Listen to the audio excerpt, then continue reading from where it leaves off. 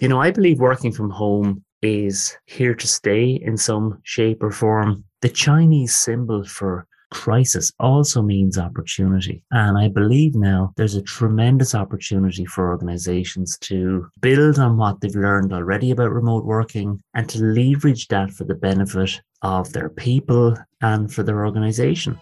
I'm Dr. Mark Rowe, and welcome to my podcast, In the Doctor's Chair. As a family physician, my expertise is supporting people in the areas of positive health and lifestyle medicine.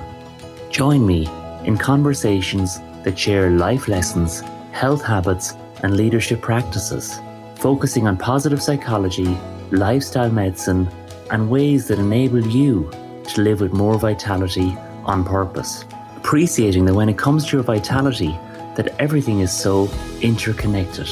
Episodes will air weekly, and you can find me wherever you listen to your podcasts, and of course on my website, drmarkrowe.com. There's no doubt that the world of work has changed enormously over the past 18 months.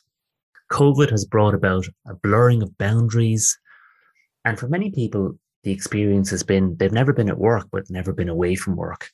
And, it's harder than ever to now switch off from the busyness of life, physically, mentally, and emotionally. Working from home has equated to living from work for some people, with blurring of boundaries between work life, home life, social life. And research has found that, more than 1 in 5 people have real difficulty unplugging, whereby their downtime feels non-restorative. They find it hard to recharge from stress, amped up by feelings of loneliness, disconnection, isolation, having difficulty staying motivated. And when you add in on top of that worries and concerns about job performance, job security, job stability, isolation from the office, which can reduce perceptions of trust and confidence, and home ergonomic issues, if they're suboptimal, can also increase physical discomfort and ramp up feelings of toxic stress. And all of this can impact negatively on your mood, on your energy, on your vitality, your sleep quality, your overall sense of who you are. It's not surprising, really, when asked about the downsides of working from home, that almost 1 in 2 people will say that their biggest challenge is the negative impact on their well-being. And what's interesting is that research from the United States has shown that before COVID, about 11% of American adults would have experienced anxiety or depression in any given year. And this has increased to 42% since the COVID pandemic. So there's been a huge increase in mental health issues. And on top of that, there's a growing risk of burnout from working from home. By that, I mean feelings of emotional exhaustion, depersonalization, and or a lack of personal accomplishment. And having said all that, there's no doubt that many people have found the experience of working from home to be a really positive one in terms of more flexibility, freedom, perhaps to spend more time with family and to exercise, life-work balance. And in my medical practice with patients, I can see that as time has gone on, people have by and large adapted to working from home becoming the new normal. And this is hedonic adaptation in action, the psychological principle that means that we have an inbuilt resilience capability. We are able to adapt to our circumstances.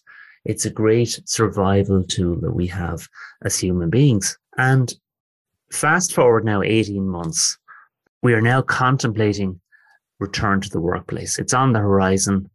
And I think one of the most important things to say is that as human beings, we all have blind spots. We see the world less as it is and more as we are ourselves. In other words, we're all subject to what's known as cognitive bias. And a very well-known form of cognitive bias is what's called the false consensus effect. And this is a belief that everyone else on your team will see things the same way as you, which of course is not true at all, because we all see things differently. So the best way to uncover blind spots and disarm the false consensus effect is to look at the data, to look objectively at the evidence. And, that is why looking at the recent surveys on post-pandemic remote work is so interesting. So I just want to share with you the findings of a recent meta-analysis of many different surveys. And it throws up some really interesting findings. Firstly, more than 60% of all employees who worked from home during the pandemic, they want to continue to work remotely, at least 50% of the time or more. In fact, 20% want to work remotely full-time. 40% say they would leave their current job unless they have a significant opportunity to work from home remotely at least 2 or 3 days a week. Secondly, more than 3/4 or 75% of employees feel they'll be happier, more engaged, less stressed, with more work-life balance if they can work remotely 2 or 3 days a week. People are more productive working from home. A recent study that caught my eye was a study of more than 800 employers who found that the vast majority, in fact 94%, said the productivity of their people had either been maintained or increased during the COVID pandemic.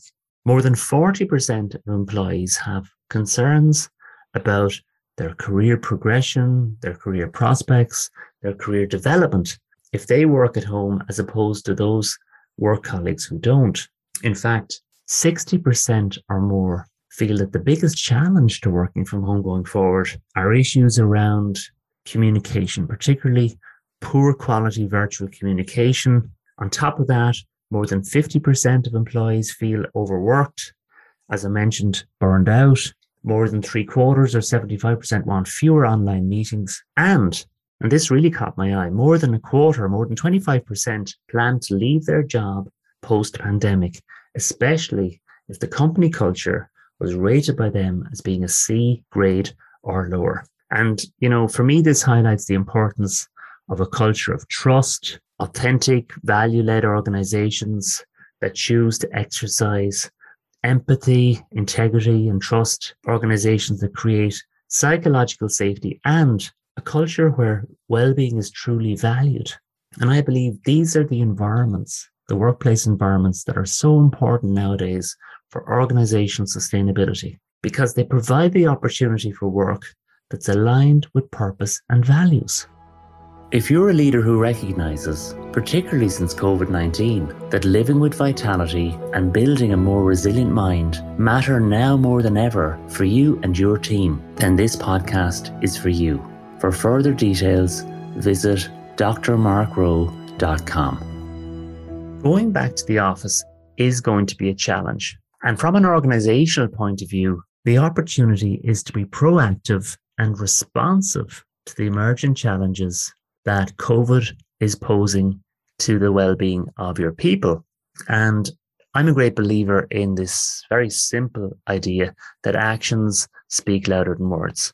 And by that, I mean that this, from an employment perspective, is an opportunity to demonstrate that you value your people by enhancing your well-being offerings, your emotional mental health, well-being program offerings to your people. And, doing that can bring significant long-term dividends in terms of engagement, in terms of loyalty, in terms of employee retention. In fact, the World Health Organization estimates that every dollar invested in treating common mental health issues results in $4 earned back in terms of improvements to employee health and productivity. And I just want to mention my Vitality Mark program, which I think is a really good example of a well-being program for people that can really enable them, as I say, to live with more vitality.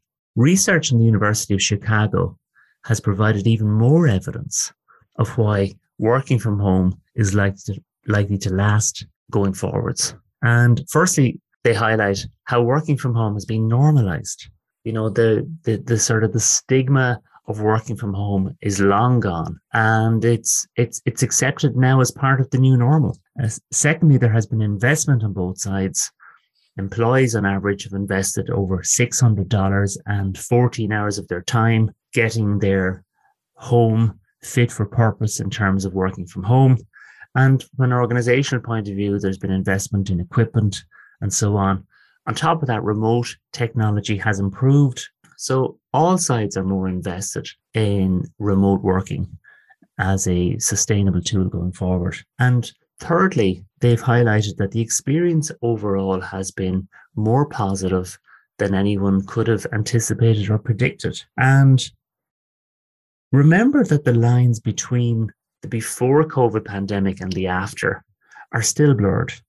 And, some sort of pre-COVID normality, a return to that is going to take time. And nobody really knows how long it's going to take. There's certainly going to be speed bumps along the way. Nobody has all the answers. This is a gradual process. We're feeling our way one step at a time. And of course, there are different levels of risk, different timelines for different organizations. And perhaps it's best to see this as a path of progress, like a transition to keep moving forward on, as opposed to, simply turning on the light to a post-COVID world. So, I believe working from home is here to stay in some shape or form. The Chinese symbol for crisis also means opportunity. And I believe now there's a tremendous opportunity for organizations to build on what they've learned already about remote working and to leverage that for the benefit of their people and for their organization. And I believe this requires an open mindset, a mindset that's open to change, a mindset that's open to uncertainty, open to not knowing, open to experimenting a little. And in this context, wellbeing programs have never been more important to support people through this change. This is where Vitality Mark, I believe, can make a real difference. So as an employer, I believe it's important to listen to your people, learn from the experience of others, look at the data, uncover your blind spots, leverage the talent available, lead with authentic values. Actions speak louder than words. You have an opportunity to reimagine and redesign the status quo of work. And I believe it's so important to stay a learning organization throughout this time of unprecedented change. Lead with empathy, lead with trust, lead with integrity, create environments of psychological safety, building and empowering your team members. The employee experience is now key to decision-making more than ever before. We are all unique and people's needs will change depending on the person, the project, the time. Working from home and a hybrid model of working perhaps is a great way to optimize flexibility and choice, especially when enabled by technology, supporting a more holistic, inclusive experience, irrespective of whether you're in or out of the office.